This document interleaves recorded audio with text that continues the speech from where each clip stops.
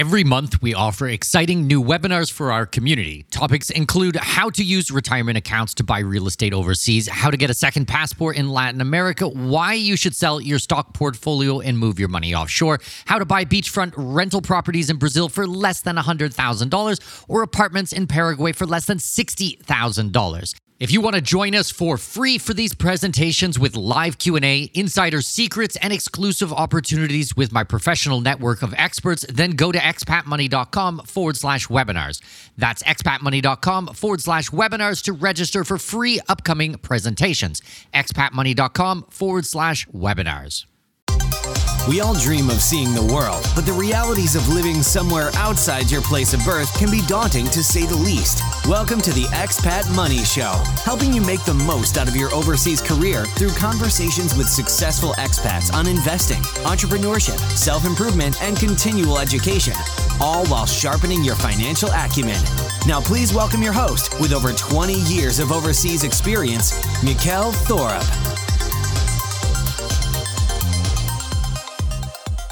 Hey everyone, Mikkel here. So before we get into today's episode, I just want to mention to you that you need to check out all the work we're doing on social media. So don't worry about Instagram, don't worry about LinkedIn, don't worry about Pinterest and those types of things. Where you're going to find me is on Twitter. Every single day I'm on Twitter. We're sharing a lot of the thoughts, a lot of the tips, a lot of the breaking news is coming out on Twitter. And then add to that our Expat Money Forum. We are doing so much amazing things in the forums.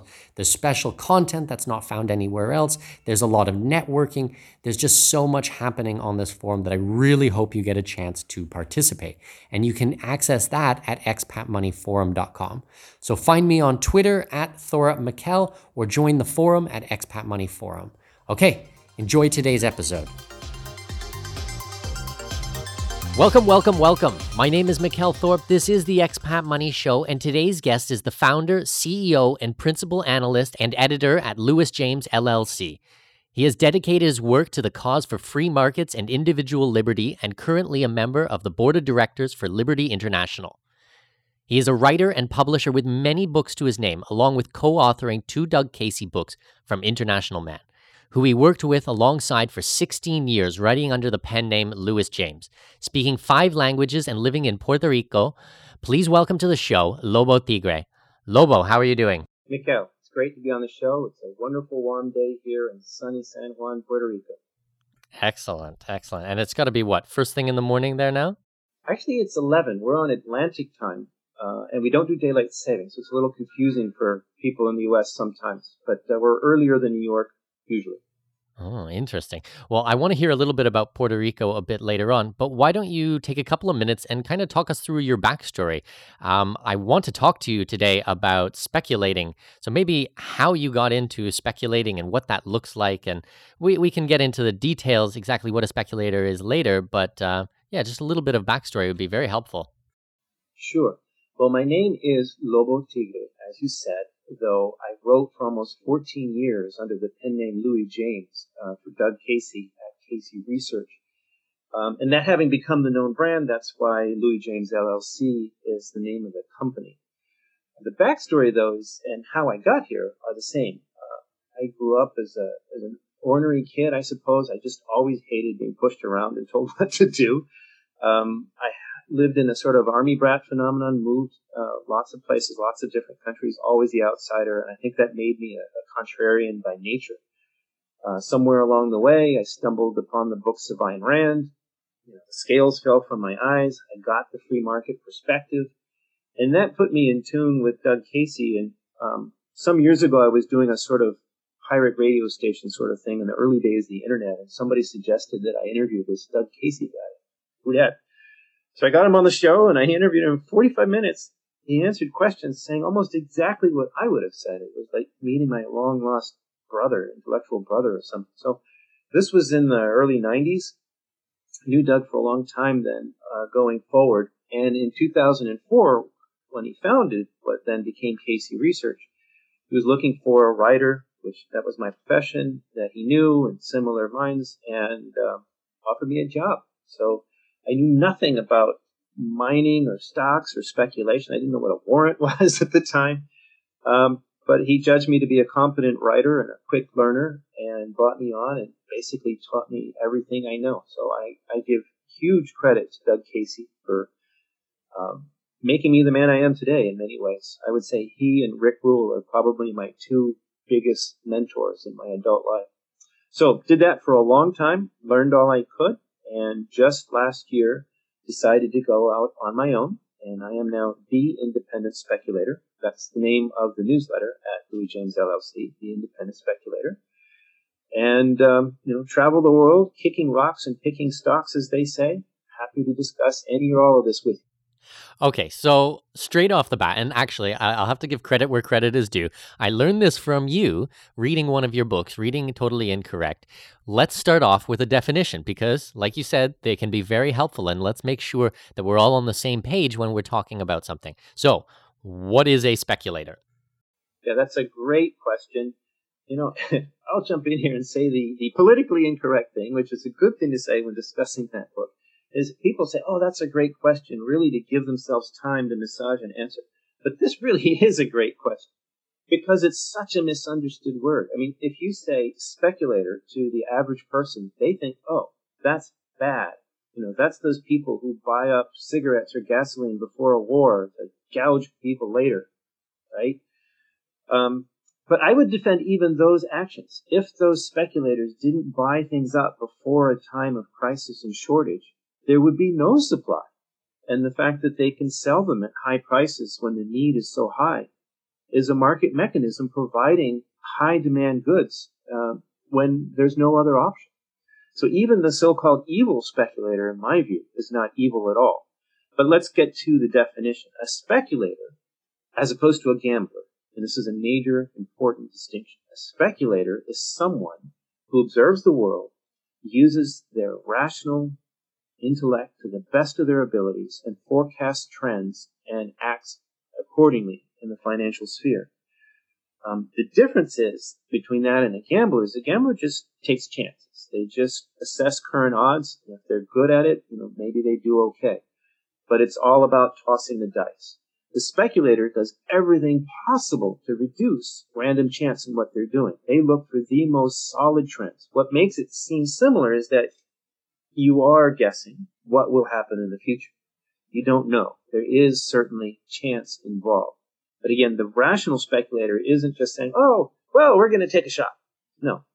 The whole essence of speculation is to view the world as realistically and cold-heartedly, rationally as you can to project what will be and then position yourself to benefit.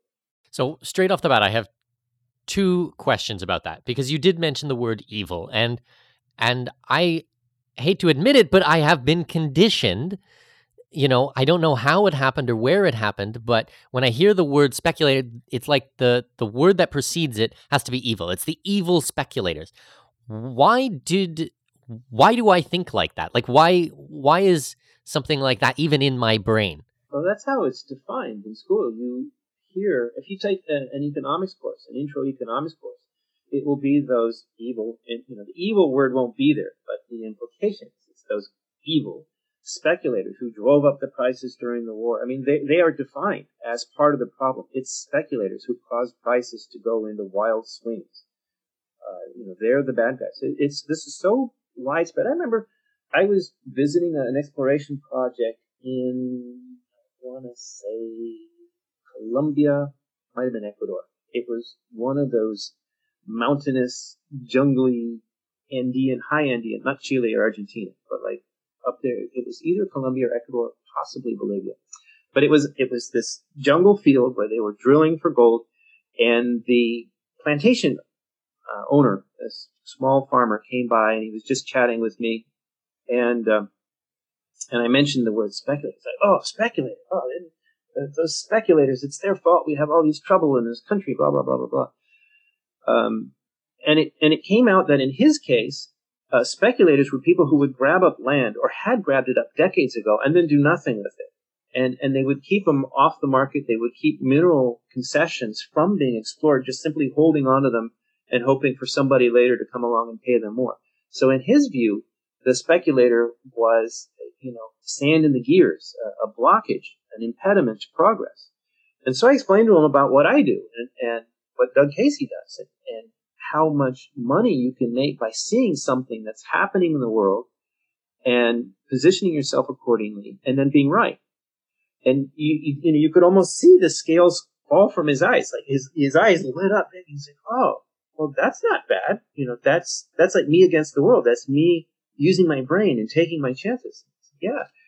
And he started talking about stock options and different things he might do if he was lucky enough to have a project develop along on his property that was worth something. He got all excited. I turned him into a speculator right then and there. You converted him at that moment. Well, I think it was probably, now I want to say maybe 12 years ago that I was reading one of Jim Rogers' books, and Jim Rogers has been on the show. And I remember him talking about speculators and short selling and a lot of these types of words. And maybe 12 years ago, I had never heard these terms before and started to look it up. And that's when the curiosity kind of started.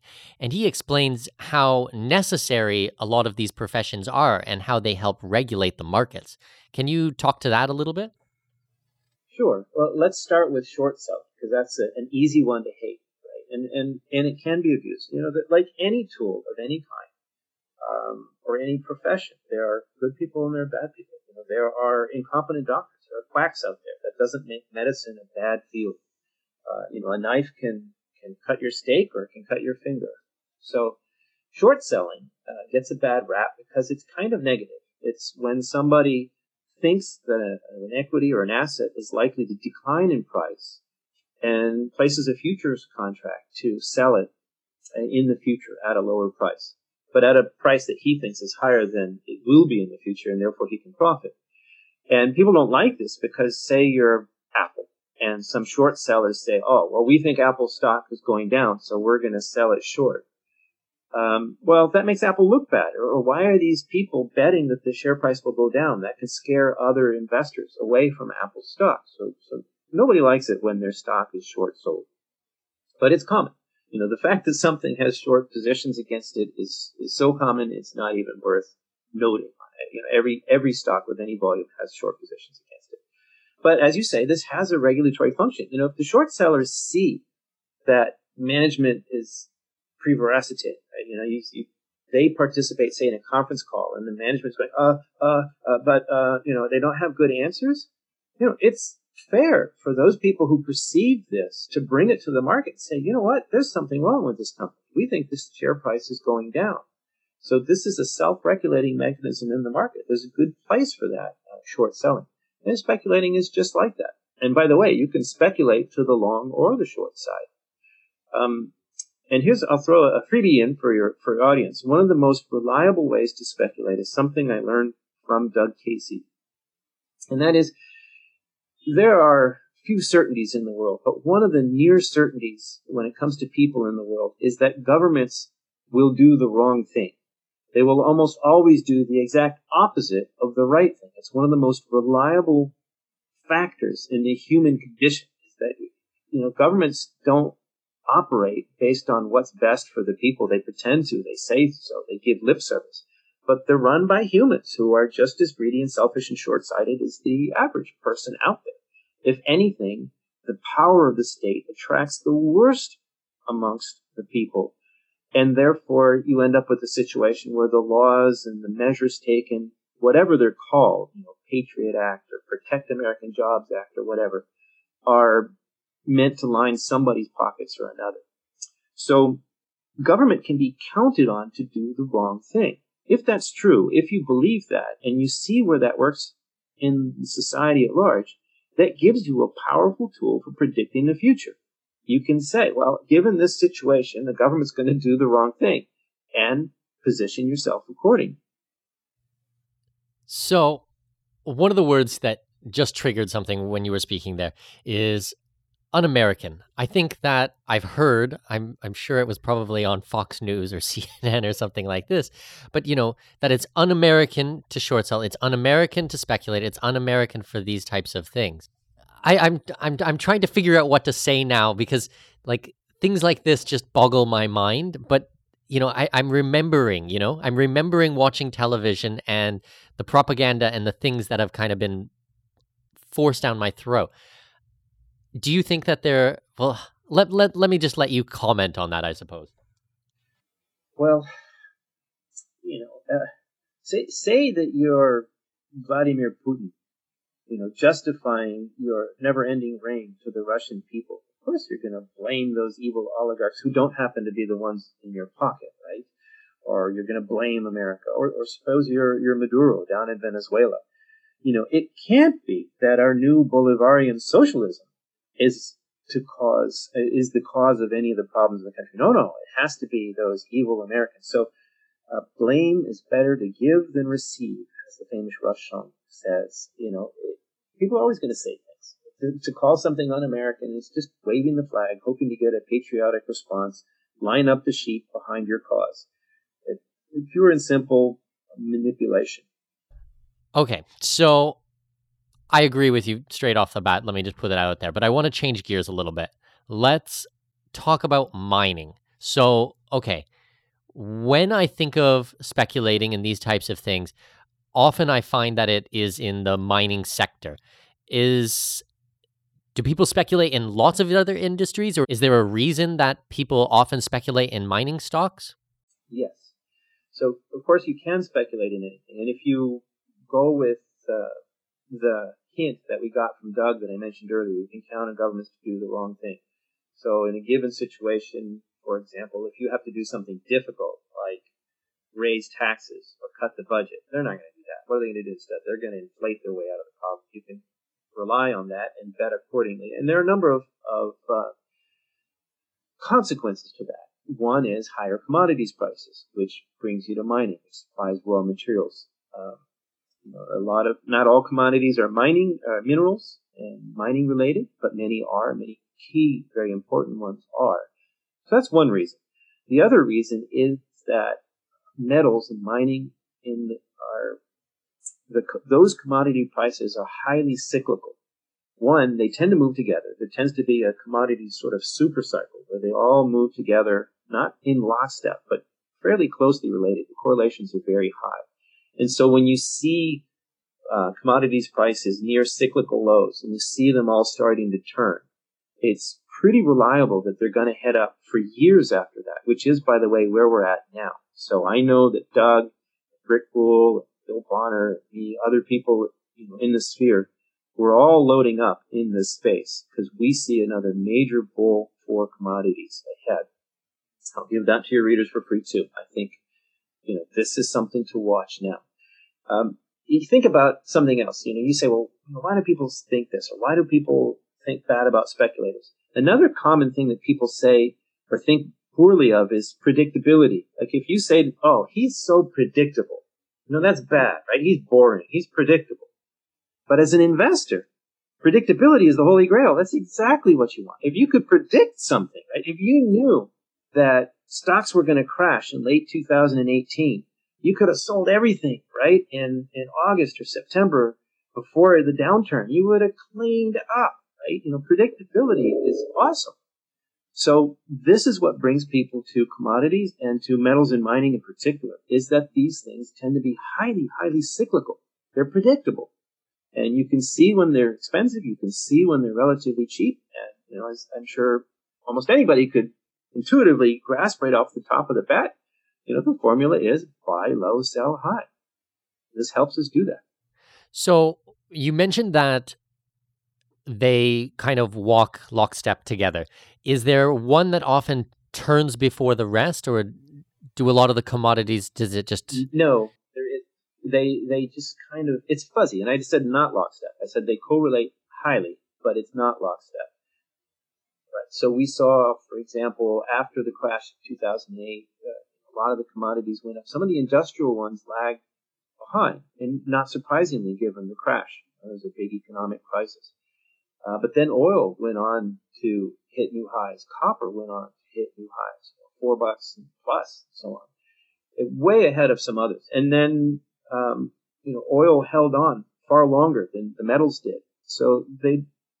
But then it came down too. So it's a general precept. The idea is not to go out there and try to draw lines or draw a chart saying, oh, well, we've curved here, therefore it'll be here in 6 months. That never works. But as a signal, as a broad time to get in, time to get out, when you see the commodities prices on average turning together, it's a very reliable signal. And then is your preferred method getting into stocks? Do you work in the futures markets? Do you work in derivatives? Or what type of things do you find to be most effective with your particular type of speculating? I got it. And that's another good question, because there are lots of fancy things out there, and I find that it's really not necessary. And I think it can be confusing, complicating, and it can raise costs in ways that aren't needed. And one more thing I'll throw in that you didn't bring up is leverage. As a speculator, I never use leverage. If I was investing in something that I thought was very safe and I was very confident of, it wasn't really speculation, but just a solid investment like Warren Buffett style in something that's undervalued, throwing off cash, I'm not worried about it. I might consider using leverage, that is borrowing, to increase the size of my position, my exposure to the upside. But when I speculate, I understand that I am taking chances, and I understand that many speculations won't work out. So I never take leverage when I do that. I just trade straight cash, straight normal, buy the stock. I don't even short. Sometimes I'm tempted, but I don't even short. I just buy the stock in the commodity related to the commodity I think is going to go up, and then sell when I no longer think it's going to go up. And the reason to buy the stocks as opposed to the thing itself was, well, sometimes the thing itself is difficult. If you believe uranium is going to go up, for example, nobody wants to buy uranium and put it in the basement. I wouldn't suggest that one. Yeah, you can buy stocks in uranium companies. But there's another reason, and that is that the companies that explore for or produce the commodities tend to move with leverage to the underlying commodity. So if you think gold is going to go up, which I do, I think this is going to be a great year for gold. We see the fear that we just talked about, right? The crashes in the markets in late 2018, I think, is setting us up for a terrific year of high volatility, weakening dollar, higher gold prices in 2019. So if you think gold's going to go up, the stocks typically go up by a multiple of the gold. If gold goes up 4%, a profitable gold producer may go up 20%, 30%. And there's actually it's not just a crazy thing that happens in the market. There's a reason for that. If you're producing and you're making, let's say your margin is $100 an ounce of gold produced, and the price of gold goes up $100. Well, your margin just doubled.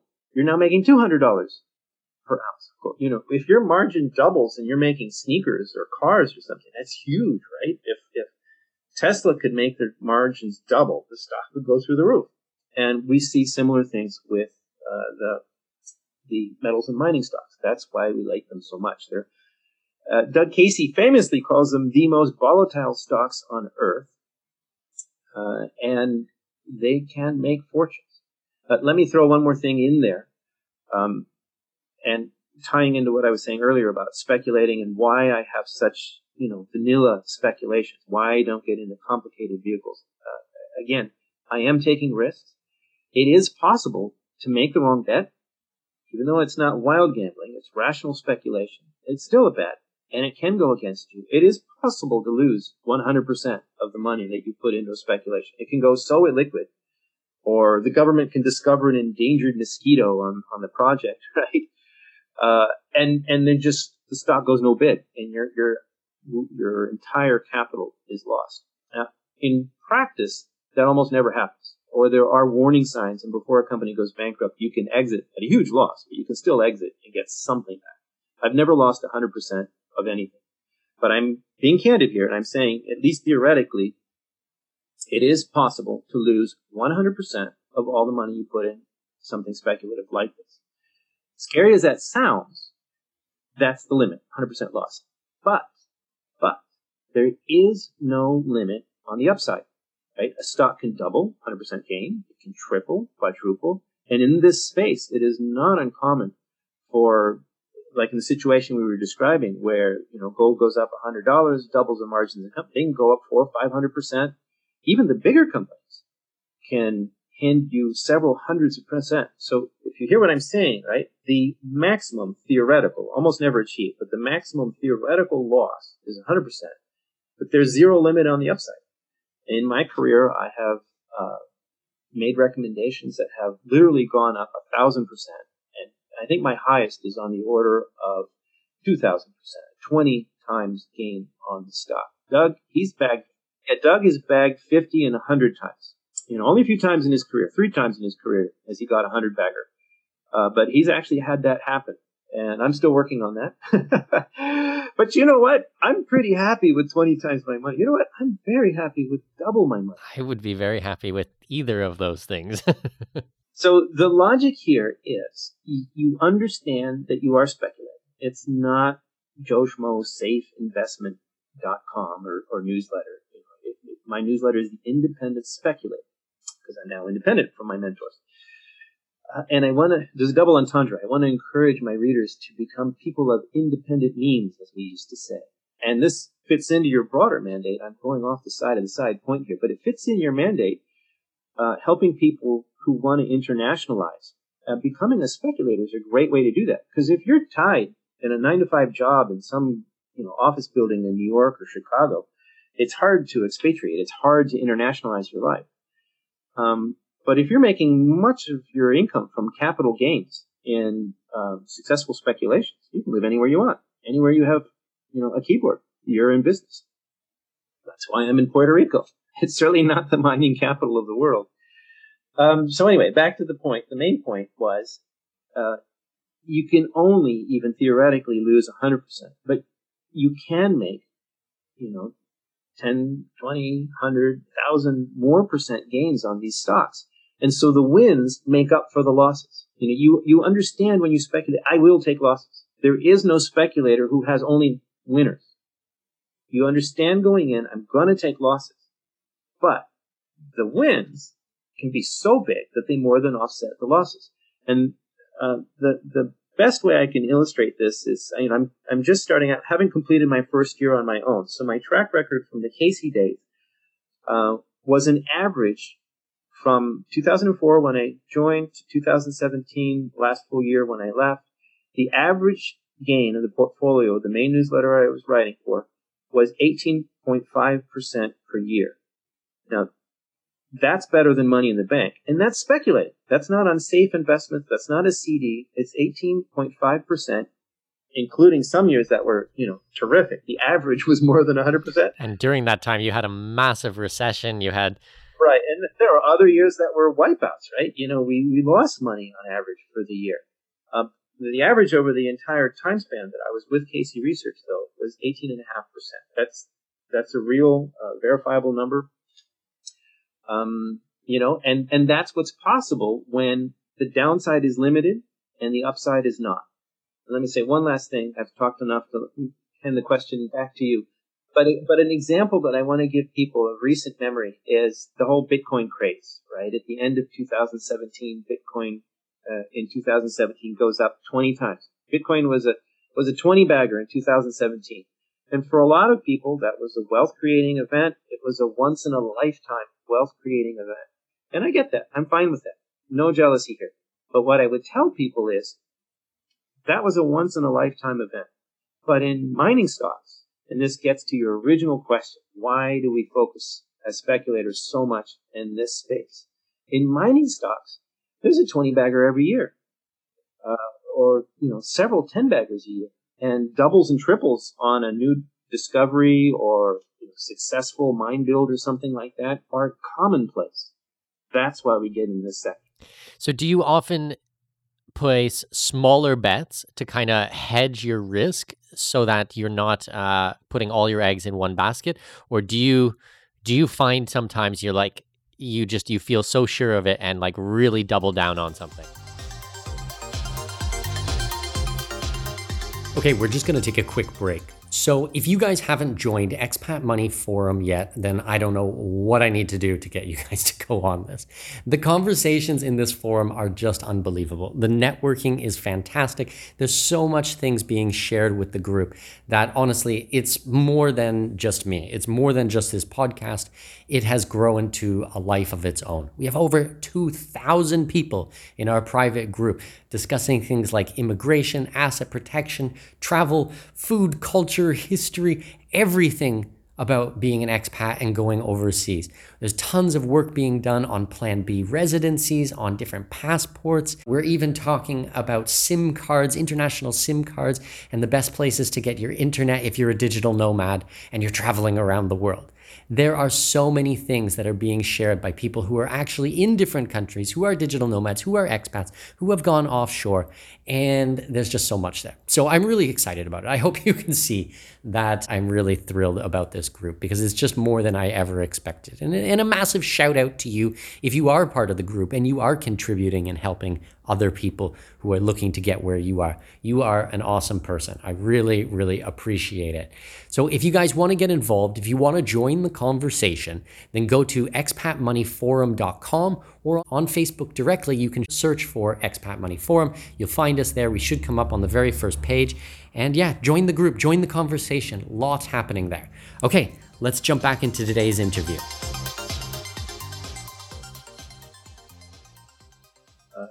Yes and no, and never. So absolutely, a basket approach is the best way to go about this. No matter how much you love something, it can go south on you. I mean, and suppose you have the most slam dunk, high margin, beautiful mine in the making in the world. And then, as I mentioned before, the EPA discovers an endangered mosquito on the property and suddenly you're out of business, right? I mean, you could do everything right and still get screwed. That happens. I mean, it really does. The endangered mosquito, okay, I'm making a funny example, but that really does happen where a government just decides, you know what, you're too close to that park. Or you know what, new government, new party in charge, we're not issuing any permits. And you're just dead in the water. So there is nothing in this space that is a sure thing. I would say in the post-Lehman Brothers world, ever since 2008, there's no, if there ever was, there's certainly no sure thing in any market, anywhere. We're all speculators now. It's just that some of us know it and some of us don't. But in this space, you should be aware that there are elevated risks, and the only rational way to go about mitigating that is with a basket approach. Now, of course, what's a small bet for me is not the same thing as what's small for Doug. I'm not quite in the billionaire club yet. And one size does not fit all. So what I usually tell readers when they ask about this is, you should have a basket, and it should be such that you don't have too many pokers in the fire, if I can mix metaphors. If you have so many stocks in there that you can't keep track, or if you get a press release from one of the companies you're invested in and you don't know what it means, like you're not immediately aware of what the significance of these results are, or at least have an idea what this is good, bad, or whatever. If you can't know that right away, you're at a disadvantage, and you probably have too much on your plate, too many eggs in your basket. On the other hand, you don't want it too concentrated because, lightning can strike, and it can strike again nearby, maybe not twice in a row the same place, but if you have, say, 3 and 2 of your eggs turn out to be duds, you're in trouble. So you want to have, as much diversity as you can well manage. And the other thing I would say, and this is applicable to anybody, it's not an individual level advice, is that the amount you invest should be meaningful to you. I mean, it's hard enough to do this well and to pick the right stocks. Right? I've been doing this for 15 years, and I still don't pick all winners. It's an onward curve learning here.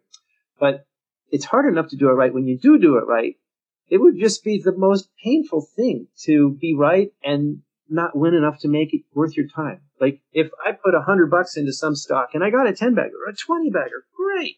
Or even a 50 times winner, that'd be $5,000. Okay, that'd pay my mortgage for a month. It's not going to change my life.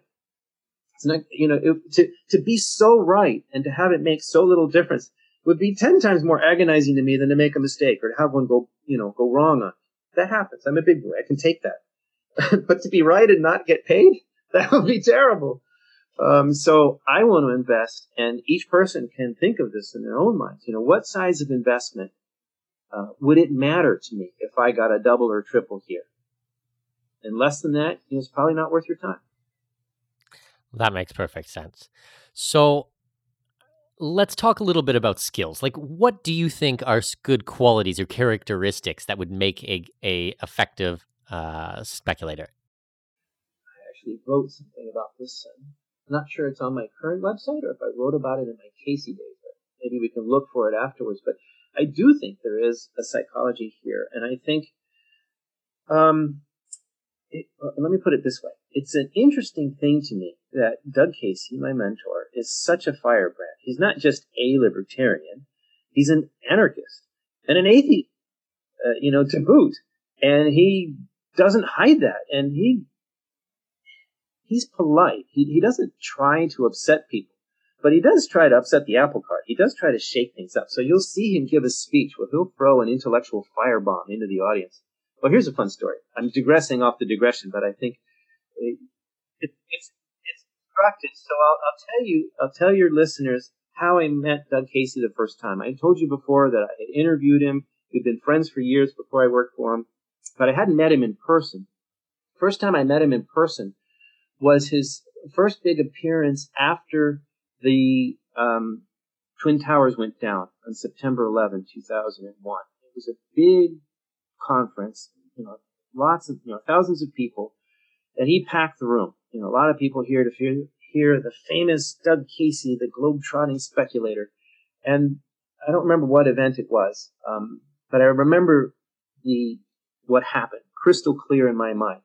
Doug's up there at the podium. There's 1,000 people in this room or some big lecture hall full of people listening to the great Doug Casey talk. And this is right after 9/11, right? So people are wearing red, white, and blue. Patriotism's running high. That's the emotional environment. And for some reason, Doug starts talking about comparing the United States to the Roman Empire in its decline. And people were not enjoying that at all. And there was bumbling and even the occasional boo would break out or something. People were just really unhappy. And then somehow Doug got on to saying that from the Roman perspective, it made sense to feed the Christians to the lions because they were a destabilizing factor. Now, he didn't say it was okay to feed people to the lions. He was just saying that from the Roman perspective, it made sense. But that was just too much. People could not handle that.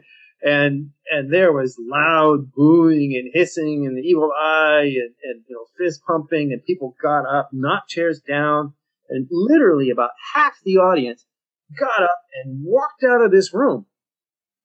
And I'll never forget this. This is going on, this all this clatter and noise, people angrily leaving the hall. And Doug's standing up there at the podium. He picks up his little glass of water, swishes it around, wets his whistle. He leans into the microphone and he says, "Good. I didn't think they were paying attention." And he keeps right on going. I'll never forget that. I understood at that point. I had read about Drop Dead Money in James Clavell's books. When I saw how little Doug cared about what anybody thought about him or his opinions, I understood very well that he had drop dead money. Right? He could not care less. Casey Research could disappear, and he'll never have to starve in his life. So you don't have to agree with things he says to be able to appreciate the sort of fresh breath of honesty he brings to a conversation, because he really doesn't care what anybody thinks, and therefore he says exactly what he thinks. He's one of the most honest people I know, because there's almost no consequence in the world that could put fear in it. So I tell you this story by way of answering your question of the traits of a good speculator, and this puts something on there. Doug is so hardcore. He's so free market, and in almost any other business, this would be seen as a negative, right? Suppose you wanted a manager for a large multinational company. You would want somebody who was suave, who would get along with people from other cultures. Doug's kind of like George Burns. He smokes cigars and he drinks whiskey. That's not going to go down too well in the Arab world, for example, if he was sent, to mediate a deal in the Middle East. But Doug's going to be Doug no matter where he goes. So what is a negative in other businesses, I think, is actually a strong positive in the speculation business. Well, why is that?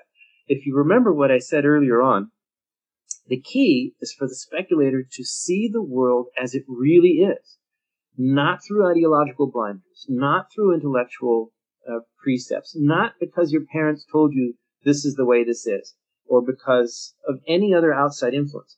And if you're so hung up on how great, let's say, Russia is, right? You're patriotic, you're pro-Putin, you love Russia.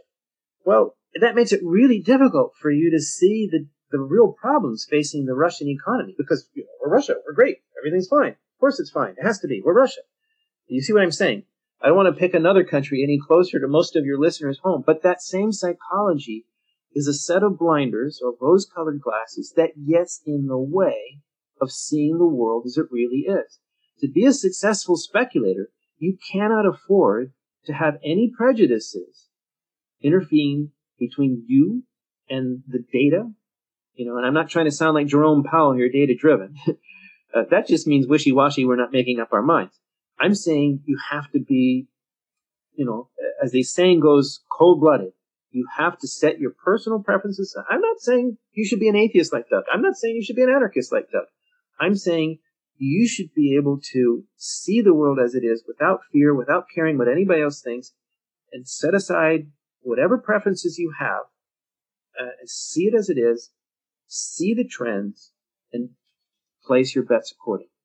I think that's the single most important attribute that a speculator can have. And the beauty of it is, I think that's cultivatable. Some people are a little bit shy, some people are more outgoing. Myers-Briggs, there's all these personality types. I'm an INTJ. Somebody's different. Some things you're stuck with. But this that I'm talking about is something that I think anybody can develop with a little self-discipline. You identify what you want to be, how you want to be in this regard, and you exercise that discipline muscle. You're honest with yourself of like, okay, I'm from Mexico, so I'm pro-Mexico. I know that, so I'm going to beware, and I'm going to make every effort not to have pro-Mexico blinders on when I look at mining in Mexico, say.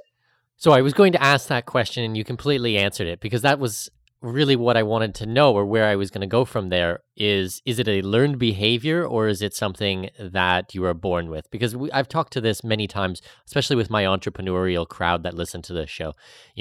There's some certain gurus out there who try to tell you that, an entrepreneur is an entrepreneur. They were born an entrepreneur. Their parents were entrepreneurs.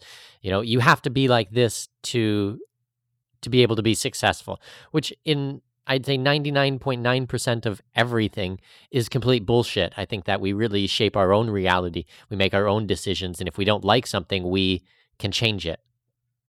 Yeah, I agree with that, but I will, maybe not push back, but I will pivot and say that, we do have a nature. Everybody does have a way of being that they're comfortable with. Some of that's harder to change. Some of it, I think, there are, say, type A personalities. It's really hard for a type A personality, short of a near-death experience, to change. And it's fair to recognize that. But that doesn't mean, therefore, I'm stuck or I can't do anything. What it does mean is that, as they say, know thyself. Play to your strengths.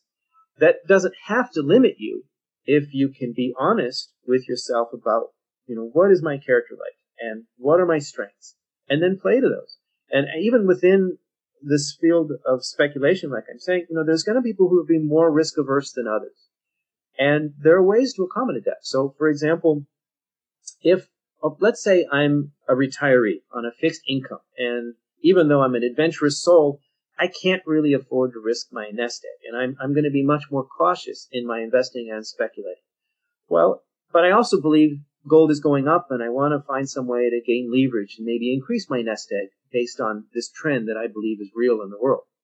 Well, that person could gear their buying more towards the established producers, the companies that are profitable, even in a crappy market, and there's much less risk for them. Whereas, let's say I'm a 20-something and I don't have any kids yet, and I've got some extra money. I could laugh if I lost it all. It wouldn't hurt me. And I want to swing for the bleachers. I want one of these 10 baggers or one of Doug Casey's famous 100 baggers, right? Well, an existing large, profitable, stable producer is not going to give you 100 times return. It's not going to give you 10 or 20. It's not likely to give you 5 unless the commodity goes absolutely to the moon. But an exploration play can. There's much higher risk. Exploration is never a guaranteed result, even with the very best explorers in the world. But when it's successful, these kind of stocks routinely give you 10 or 20 times your money. So the younger, devil may care sort of person might make that choice. The more cautious person might make the other choice. So even within this sphere, there is room for different personality types to play to their strengths and their concerns, be aware of their weaknesses. But it all comes back to, I think, this core quality of being honest with yourself. And I do believe that's something that anybody sufficiently motivated and hopefully making millions of dollars would motivate most people, motivated can develop.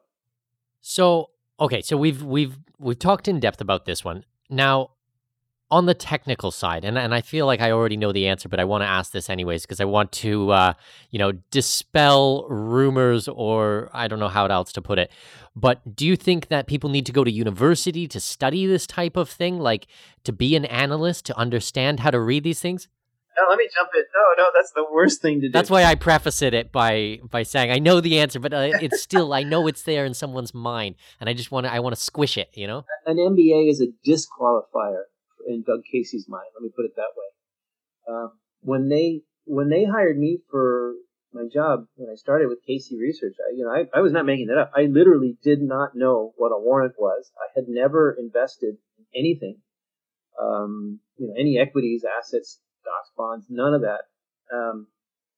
And from their perspective, that was a good thing. That meant I didn't come at it with the prejudices of mainstream analysts on Wall Street. It's much easier for the typical uninitiated person out there to become an outstanding rational speculator than it is for a Wall Street leopard to change its spots and disabuse themselves of all the false dogma that they've learned. I mean, just watch the financial talking heads now, and they cannot conceive that there's anything wrong with the economy or mainstream equities or whatever. And 9 out of 10 of them are telling you to buy the dip. The correction that we've seen in late 2018 is a buying opportunity, not a warning signal. It just doesn't come into their brains that could possibly be a warning signal. Because they look at all these technical issues that they're trained to look at. They don't consider that those technical readouts are misinforming them based on all the massive intervention in the economy since 2008, right? That's just not part of how they think, and they literally cannot see the danger right underneath their feet. So no, there's no school to go to for this. There's no book yet for this. It is a project. One of these days, I'm going to write that book in my copious spare time. But right now, best things you can do are sign up for the services. And I'll toot my own horn here. I do try very hard to be educational. I have a free product called the Speculator's Digest, which is all about educating people. I don't give away stock picks there or anything, but I show people what I do. And it's my hope they'll upgrade from there to the paid letter where I say what I'm actually doing with my own money. But it's not just me. Doug's publications are highly educational. There's other people out there. Brent Cook is one of my peers, and he's, an honest-to-God geologist before he became a newsletter writer. Even if you never acted on any of his recommendations or his leadership, his newsletter is one of the most educational out there for people getting into this sector. So I wholly endorse my competition in that regard because he's that good. Well, and I think that the pie is big enough that, it's not a zero-sum game. Oh, yeah. So talk to me a little bit about your adventures, because I've got this romantic idea in my head of almost like an Indiana Jones type of character, like running around and exploring mines. Is it like that? Is it completely not like that? Am I just making shit up here? No. Internally at Casey Research, they used to call me Indiana James for precisely that reason. But maybe the one big difference is that somehow Indy always held on to his hat, and I can't tell you how many times I lost my hat in the jungle. It flew out the helicopter. It got swept away in the Panama Canal. I have been through so many hats. The only reason I haven't been through more boots is because they're laced on my feet. But I have actually worn out 2 pairs of boots on behalf of my readers. I'm on my 3rd pair of indestructible boots right now. I have traveled to 64 countries. I've got more than 1 million miles on behalf of my readers that I can track. It's hard to say how many, Dinky Airlines miles I've got. And of course, the miles on horseback or muleback or whatever, they're fewer but more painful. So, what can I tell you for stories? One would be, and this one I do remember where it was. It was in Colombia. I was in a region in the northeast of the country where there are several large known gold projects and mines. And I was there looking at one company, and some people who had made a new discovery in a small exploration company nearby heard that I was there in Colombia and asked me to come look at the project. And this was way too soon. They hadn't even really started exploring it. What had happened was that they had this land way up in the mountains, and there had been a landslide after a rainstorm, and it had exposed some quartz veins that seemed to have some gold in it. So they were sending their geologist up to have a look at this thing. And they knew I was there, and they knew I had a sense for what the market likes and rewards. And so they asked me to go along and have a look with their geologist. So that was pretty unique to be there, first boots on the ground to look at this newly exposed quartz vein. And we head out of Bucaramanga, Colombia. And after a while, the road just sort of peters out, and we pick up this guide, and we're bumping along the tracks, and he's pointing out the bullet holes in the walls of these places from the war with the narcos and the militias that turned feral against the people. And then finally we get to where the car's no good, so we mount up on horses, and we're going up, higher and higher into the mountains.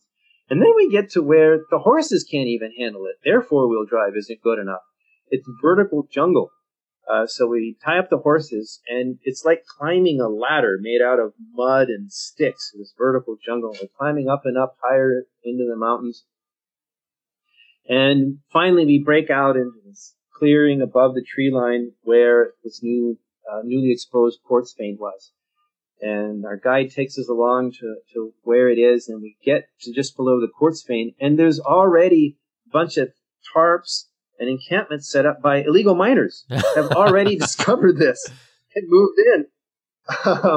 And the seven dwarves weren't home at the time. We showed up, and we could see they had already extracted what looked like a couple tons of ground up quartz, and it's amazing. These illegal miners, they are so creative, right? They work outside the law, so they have to come up with their own ways of doing things. And they had built in this creek at the bottom of the ravine, they had built a small little dam out of stones, and they ran a section of fire hose down from this dam to a ball mill they set up. And they made a turbine out of wooden planks. So the fire hose came down from the little dam and squirted out over a series of blades. It's just ordinary wooden planks around a hub of some kind. And the water sprayed on that and turned this turbine, which was attached to a crankshaft, which was attached to a mini ball mill about the size, say, of half of an oil drum.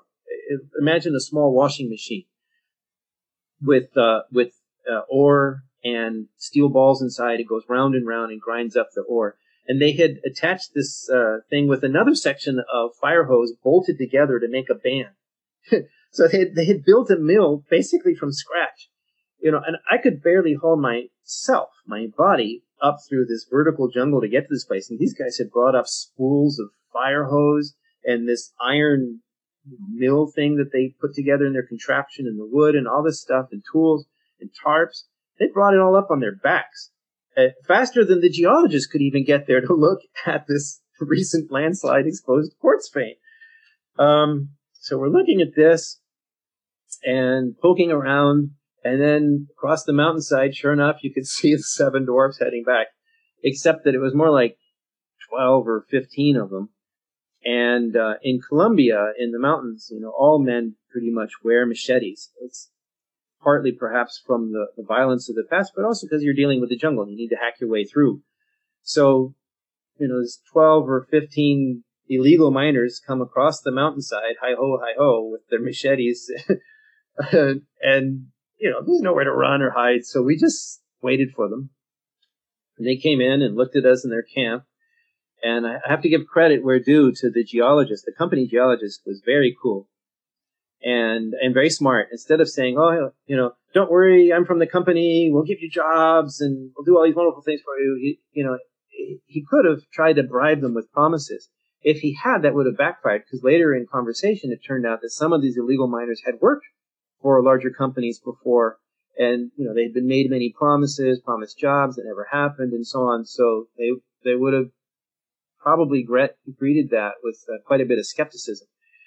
But instead, what the geologist did was he said, yeah, I'm with the company that has the resource rights here, but what you're doing, scratching on the surface, doesn't affect us at all. We don't care. We don't even know if we're going to explore here yet. This is a first stage reconnaissance. I can't promise you jobs. I can't promise you anything. All I can say is we're not worried about what you're doing. Carry on. We don't care. We're just going to look around and make our own assessment. And that was the right thing to say. They pulled out the carved up pieces of trunk and offered us a seat. They had some homemade booze they offered us. And they talked about grinding rocks and all kinds of cool things they were talking about on the Group W bench there. It was really funny. It was an interesting case of simply being honest and forthright was absolutely the right thing to do. And then, once they were friendly, they took us over to show the vein and how they were working on it and what they were finding and, where the gold was. And it actually turned out to be very informative and helped the geologist quite a bit. Now, in the end, I think those veins were quite narrow, and the project never went forward.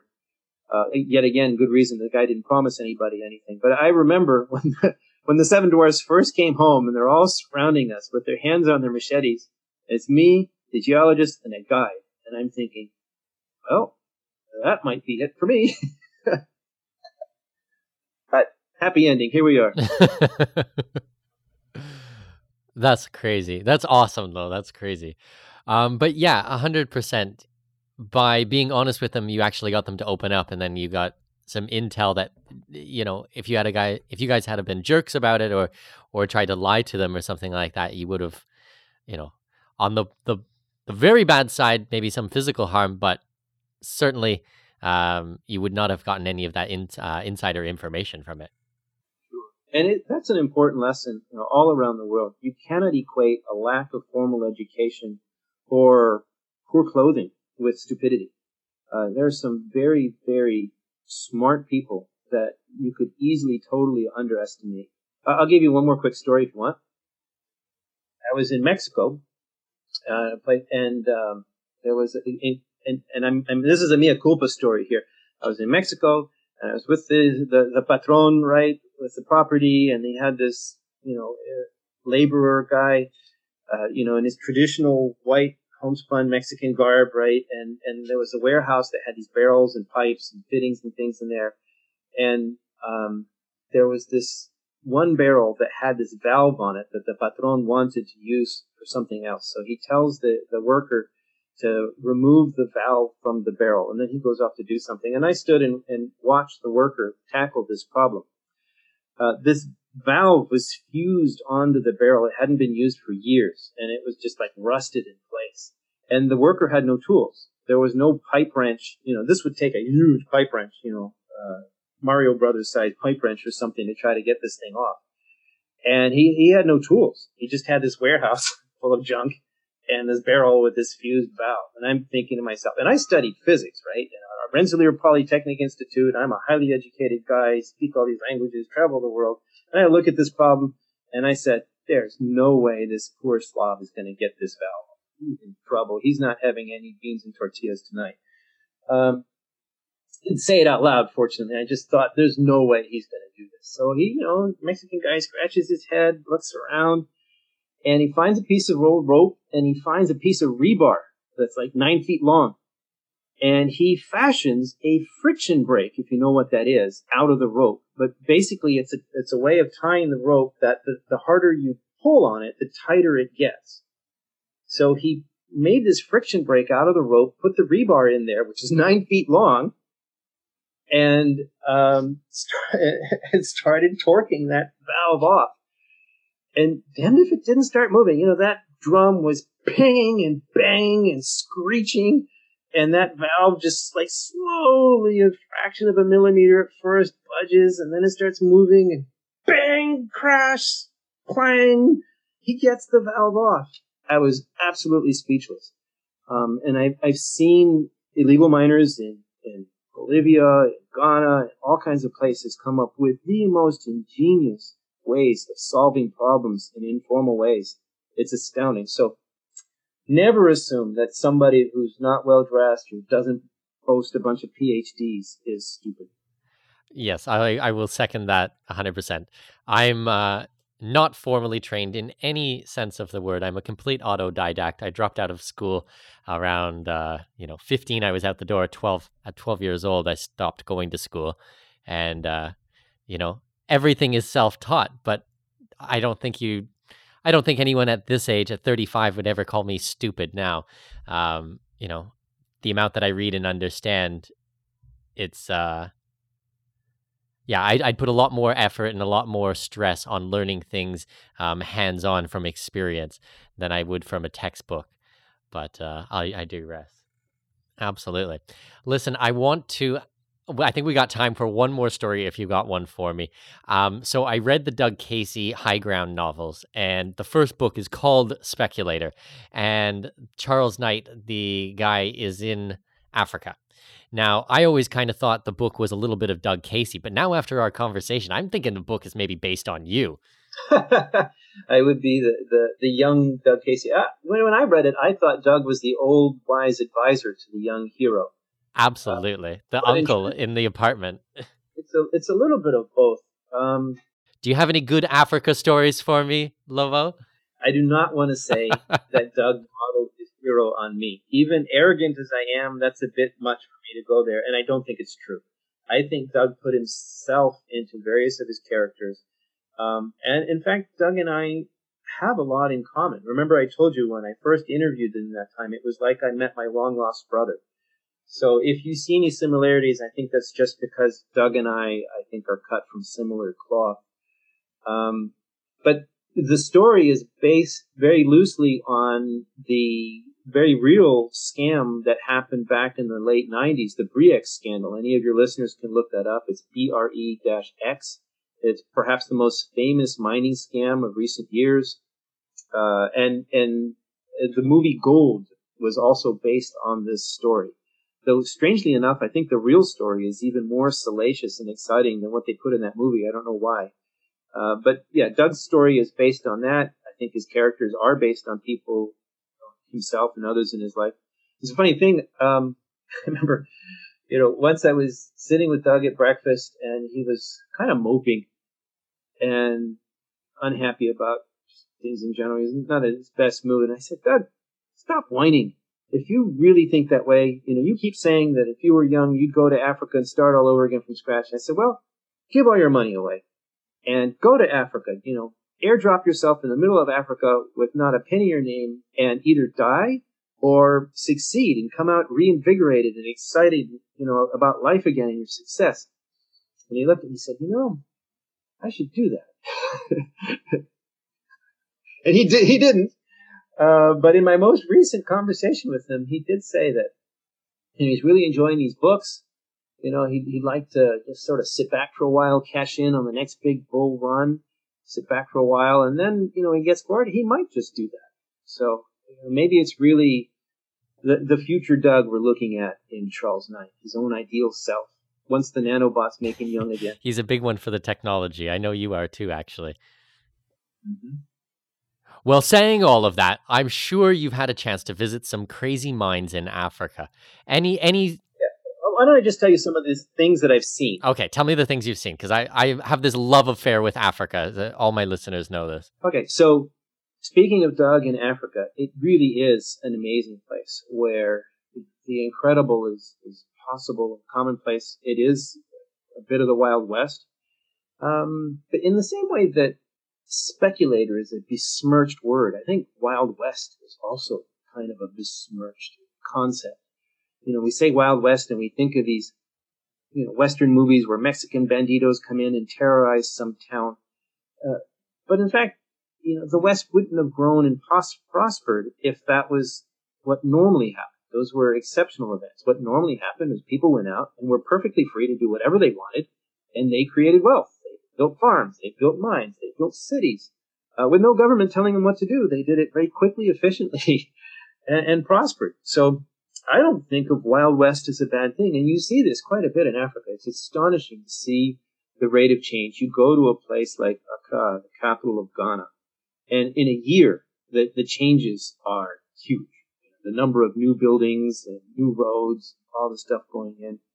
And then you see other amazing things. For example, I went to a gold project in the DRC, Democratic Republic of the Congo once, where you think of a gold mine, and it's either an underground system of tunnels with supports and things, and it's a pretty heavy-duty engineering project, or it's a great big open pit where you have these giant trucks hauling the ore out, and it doesn't look so engineered, but actually the engineering there is quite careful too, because you're always trying to make the pit walls as steep as possible to move as little dirt as possible without the walls collapsing in on you, and that's always a fine balance there. So these are big business ventures today where millions of dollars, even hundreds of millions of dollars, and in some cases billions of dollars are put into building these mines correctly and safely. But you go to Africa and you see the most amazing things. For example, I saw one very large open pit mine that was literally hand dug. Because in many of these African countries, the rules are that if you can, as an artisan miner, not necessarily an illegal miner, but as an artisan miner, if you can dig things out of your ancestral grounds with hand tools, then that's free for you. If you want to build a mine underground, then you have to get a license from the government. But if you can dig it out of the dirt with your wooden awl or whatever, then that's free and above board for you. So the very entrepreneurial Africans have devised a technology for building large-scale mines with hand tools. And this pit that I'm telling you about, it was basically an inverted ziggurat. If you picture a stair-step pyramid, but upside down, a hole in the ground in stair steps. And what they do is they line up some guys and they start digging a trench. And then once it gets to shoulder or head depth, they line up guys next to them who start digging a trench next to them or a space next to them. And as the guys further down dig, they toss the dirt onto the step above them. And those guys toss it onto the step above them. And the whole thing goes deeper and deeper into the ground, growing step by step. And this one that I saw, I've got a picture of it somewhere, was maybe 10 steps deep, 10 man-high steps deep. So this is a great big hole in the ground, completely dug by hand, with each guy tossing the dirt in his shovel onto the ledge above him, where another guy by hand would toss it onto the ledge above him and dig out this gigantic open pit mine in the ground. Just amazing things. Of course, it's dangerous, and you hear about people getting trapped. Rain causes a landslide or something. But you're also talking about people whose other choice is starvation for their family or something, and they're willing to take that risk and take those jobs. So I think it's kind of arrogant for Westerners to come in and say they shouldn't do this. It's kind of painful to look at, but given their choices, I would not want to deny them this opportunity myself. Yeah, I went to Nigeria last year, and you're right about that entrepreneurial skill. You see people doing their best to create wealth out of nothing. Like, I didn't see people sitting around and begging or panhandling or something like that. People were working, and even if they didn't have advanced machinery, they were building roads, they were building infrastructure, they were doing everything they possibly could. Yes, it is. The one, play the other side of the coin here, but to be fair, the one thing that I have to say does really disturb me when I see it is when they put children to work Um, and again, I guess, if their choice is starving, I can kind of understand it at one level, but it's so sad to see really young children working, and particularly in Africa, in these places where they mine by hand, right? They don't have proper ventilation systems, and they've discovered that children breathe less air than adults. So when you get down into some tunnel somewhere and there's not much airflow, you can send the children down into the tunnel to work where a man could not. And they even give them drugs to slow their metabolic rate down a bit so they use less air. And then, of course, if there's a collapse, you end up with a bunch of children buried in the ground. I can't condone that. So it's not all good. Poverty is a bad thing anywhere in the world. But life struggles, and people try to move ahead any way they can. Well, and I think that's why it's so important what you're doing and what so many of my guests on this show are doing is they're teaching people and helping educate people how they can create wealth for themselves. Because as you said, poverty is a terrible thing. Actually, and do we have time for one more quick story? Absolutely, because I don't want to leave on that note, Lobo. Yeah, that's a kind of a negative note. No, but it can be a real win-win. And one of the most painful things for me is when I travel around the world and I go to some project somewhere, and the villagers there, the project is never in a big city, right? If you discover gold underneath the streets of Manhattan, you wouldn't build an open pit mine there because the real estate's worth more for buildings. So it's always out in the hinterland. And in the developing world, that means where people are very poor usually. And the people in the villages, they don't know who I am, but they know that the company people have money and they're important. And they can see the company people treating me like I'm really important because I'm the newsletter writer who can help them move their stock, right? So they don't know who I am, but they know I'm really important. And so they invite me in and they share their meager dinner with me or something. And when I'm there and I can see the project has merit, this could be a mine someday and investment could come and change these people's lives. It's great. I feel like I am part of Adam Smith's invisible hand, and the self-interest of investors in North America can materially change these poor people's lives for the better without any government handouts or stolen tax money being thrown at them or something. So it's a great win-win when that happens. It's sad when you go and the project doesn't have a chance. But, I can't lie to the market because I want to help these people. That would destroy my ability to guide the market. So the sad thing is that you can't help everybody. But the beautiful thing is that you can help people. And the story I wanted to say is I have been to several places where I was there when they were exploring, and then I went back after the mine was built. And one of the most dramatic cases of a win-win-win for everybody was in southern Mexico in a rural community where lots of poor people with not a lot of education, where you could literally see the sleepy Mexican on the street in the afternoon with a sombrero over his head taking a nap, and a kind of community where it's typical for men to beat their wives because that's what you do. If you don't beat your wife, there's something wrong with you. You have to show them who wears the pants in the house and all that stuff. I may sound like I'm being racist or prejudiced or whatever, but my mother's from Mexico. I have seen this myself growing up. It's true. Mexico is the home of macho behavior. That's where the word comes from, in my experience. And so this is that type of rural community where those old values still held sway. The project is a success. They define high-grade resources, high margin. They build the mine. And I go back and I see. And it turns out that, and this is a trend actually across the mining world, a lot of places, they prefer in situations like this to hire young women over young men for things that aren't necessarily, brute force labor.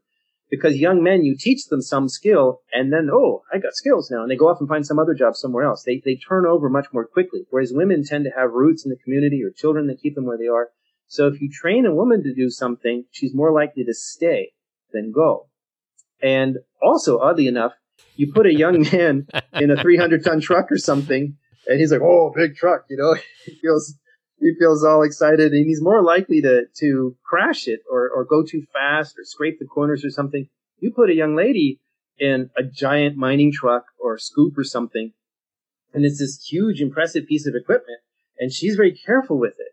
Her tendency on average and this may sound sexist and whatever, but these are statistical facts, okay? You put young ladies in heavy equipment and they tend to treat it better. So I go to this mine, and 60% of the employees in the plant are female, and they're local. And you see the town is completely transformed. The streets are paved. There are street lights. There's several restaurants and little hotels, not owned by the company, but just because of the business stirred up. All these spin-off businesses wealth created for the community.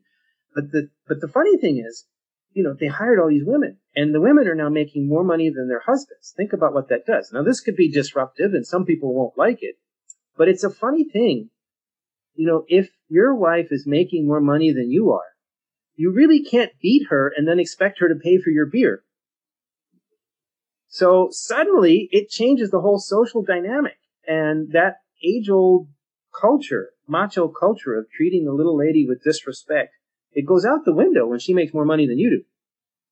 And level the playing field, maybe more of that. But I just found this to be such an uplifting and positive thing to see the transformation of this town from a traditional, sleepy, poverty-stricken backwater to a bustling, thriving, in modern, in every sense of the word, little town with much greater equality and opportunity for all. And that's a true story. The mine is called San Jose. It's owned by Fortuna Silver Mines. I do not own that stock at this time, but I was there and I saw this with my own eyes. That's brilliant. Good for those girls. Good for those girls. That's awesome. Lobo, thank you so much for today's interview. I love the stories. My face hurts from laughing. There's so many funny things today, but you shared some really great information as well. I really appreciate you being on the show. Oh, it's been a pleasure, and I thank you for the opportunity. It's been fun. And of course, I encourage everybody to check out independentspeculator.com. I would love to help them in their journey to become successful speculators. It's my mission. Well, I've been subscribed to your newsletter for a little while now, and I love your writing. You are quite prolific, and you have a very fantastic way of explaining things, and very entertaining, just like today's stories. So I highly encourage my readers to check out your work. Awesome. Thanks much. Okay, we'll talk to you soon. Thanks very much, Lobo. Hey everyone, Mikkel here. I want to remind you that if you go to expatmoneyshow.com, you're going to be able to download our special report. It's called 19 International Strategies to Grow and Protect Your Wealth Abroad. It has been a project of mine I have been working on for maybe 4 years now, and I constantly update this with the newest and best strategies. Now, it's really different than a lot of other special reports or books out there because this one is really short, and it is short on purpose. What I want to do is kind of highlight to you the best of the best strategies that are out there in the world, and then where you can go for additional information or how you can get involved in these things. So instead of writing a 500-page special report on this, which probably chances are no one is going to read it, this is really highly condensed information. I've actually put it in an infographic. It's an infographic special report. It has helped thousands upon thousands of people really get a grasp of being an expat and what type of things are out there to protect your assets, professionals that you should be working with, investments, real estate, these types of things. So it's called 19 International Strategies to Grow and Protect Your Wealth Abroad. You can pick it up at expatmoneyshow.com. You'll see it. It's on the very first page at the very top. All you need to do is put in your name and email address. You're going to get a chance to actually join my private email list, EMS Pulse. And there's just so much great things that are shared on there. It's completely free. There's no funnel. There's no trick to this. There's no credit card needed, anything like that. It's just a good resource for you, my listener, who I love and adore, and I want to do right by you guys. So go to expatmoneyshow.com, pick this up. Let me know what you think. I'll talk to you soon. This episode may be over, but your journey to greatness continues by visiting our webpage and signing up for our newsletter. For convenient access to new episodes, show notes, and other crucial resources, visit expatmoneyshow.com.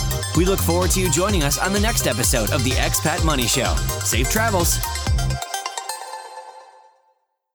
I have managed to secure exclusive rights to a block of villas in one of the hottest up-and-coming regions in my current home country, Panama.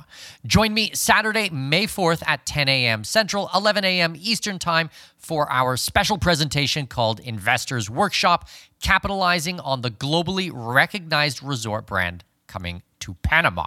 We will discuss how the tourism landscape in this region will change rapidly upon the public announcement of this project, and how I have secured the rights for my clients to capitalize on this opportunity before anyone else. Thanks to my connections in the region, I have negotiated pricing that front runs everyone else. Think early bird pricing.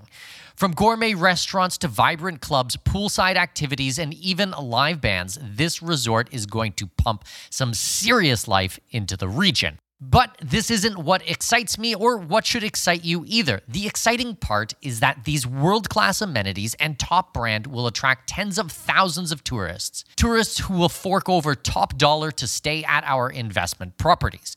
Register free at expatmoney.com/webinars. That's expatmoney.com/webinars to register for this free real estate workshop. See you on May 4th at 10 a.m. Central Time. That's 11 a.m. Eastern Time. Go to expatmoney.com/webinar.